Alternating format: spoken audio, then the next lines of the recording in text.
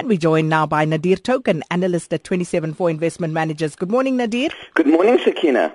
So, Nadir, let's talk a minute about the December Fed meeting, the minutes of that was released last night. Yeah, we obviously know that the Federal Reserve increased interest rates for the first time in almost a decade in December, moving up by 25 basis points.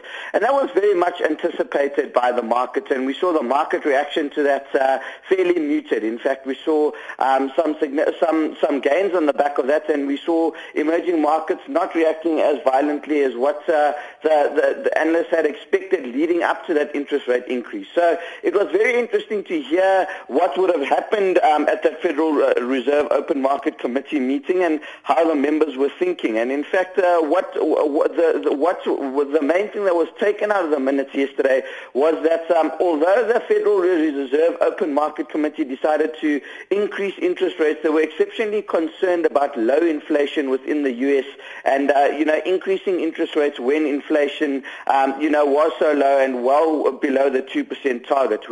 We all know how deflationary the very low oil price environment has been, and we know that wage inflation in the US hasn't exactly been spectacular. So while we saw higher interest rates entering the US markets, there were members of the Federal Reserve Committee who said it was a very close decision, and this would ordinarily be somewhat of a dovish sign for markets, and on the back of this we'd say that the interest rates in the US are possibly not going to be increasing as rapidly as what was originally thought, and as a result of that we could have seen the risk assets rallying quite substantially. But we see the rout in China continuing, and that's really what's been dominating market news this week, hasn't it, Sakina? I mean, the rand has struggled to firm yesterday. In fact, it depreciated quite sharply. We saw oil really falling off a precipice, and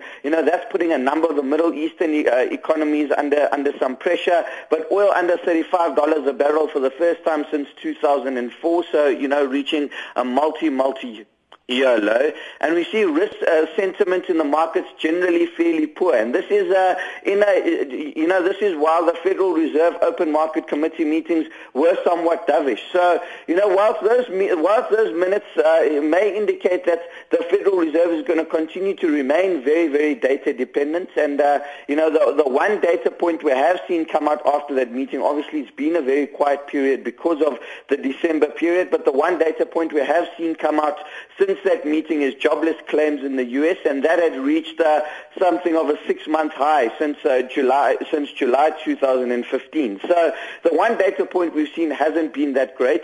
So let's wait and see what comes out before the next Federal Reserve meeting. But all in all, the members expressing concern about the slow rate of inflation reaching their target of 2%. So possibly you could see lower interest rates let me not say lower interest rates, but certainly not an increase in interest rates as rapidly as what the market may have initially thought.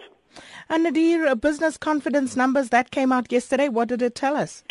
Yeah, Sakina, I mean, the business sector in South Africa continues to wane, doesn't it? We see sentiment is exceptionally poor, and that's why we're seeing significant, reductions in the amount of capex spend which is happening by South African companies, and why we're not seeing much foreign direct investments happening into the South African economy. I mean, it's a typical emerging market commodity story, isn't it?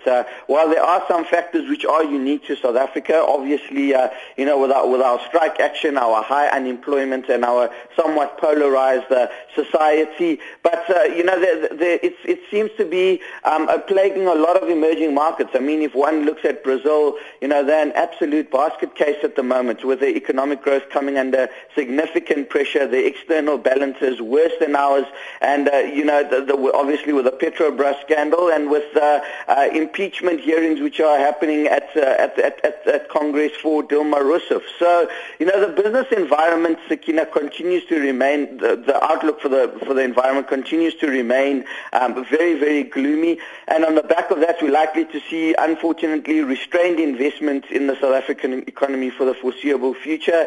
And what that ultimately translates to is not rapid enough job creation, and at above 25% unemployment, that's obviously not going to reduce anytime soon, and that obviously has a very dampening effect on economic growth. And speaking of investment, could you talk to us just very briefly, Nadir, about the investment case for Reunert Limited? Yeah, look, Sakina, it's a stock which has obviously lagged the all-share index by quite a bit since 2010. It's a stock that's up about 25%, where the all-share index has pretty much doubled since 2010. So it's lagged the markets quite considerably. But if we break down, obviously the sectors they're operating in electrical engineering, and those sorts of fields, it obviously requires a significant amount of capex spending or a significant amount of government spending on infrastructure, to experience a massive growth in earnings. I think the growth in their bottom line, given the kind of environment they operate in, their growth in the bottom line has been somewhat impressive. If you look at it, around 7% growth in their bottom line year on year, and they're operating within an exceptionally difficult environment. So I think that's fairly impressive. They're sitting on quite a healthy cash pile of after the sale of Nashua, and they haven't deployed that cash as yet. So we could either see the declaration of a special dividend by management, or what management has indicated they're more likely to do is diversify their earnings offshore. Now, we all know that's been a very successful strategy for a number of JSE-listed companies. We've seen it happening in the industrial space quite a bit, be it the healthcare operators, the likes of Mediclinic, which has gone offshore, the likes of Netcare, which has indicated it's looking for the right operation offshore, and obviously the likes of Steinhoff, which has diversified massively offshore, over the recent past. And that's proved to be a highly successful strategy, obviously as the rand has weakened. And there's a number of offshore economies which are in a much healthier state than our local economy, particularly if you're investing in the electrical engineering space like Reunert is. So the diversification of earnings offshore makes some sense. Obviously the entry point is a lot more attractive given that the share has lagged the overall all-share index. And it's at the end of the day, depending on what they decide to do with the cash, and if that could be value accretive, it could be quite an interesting buy for shareholders.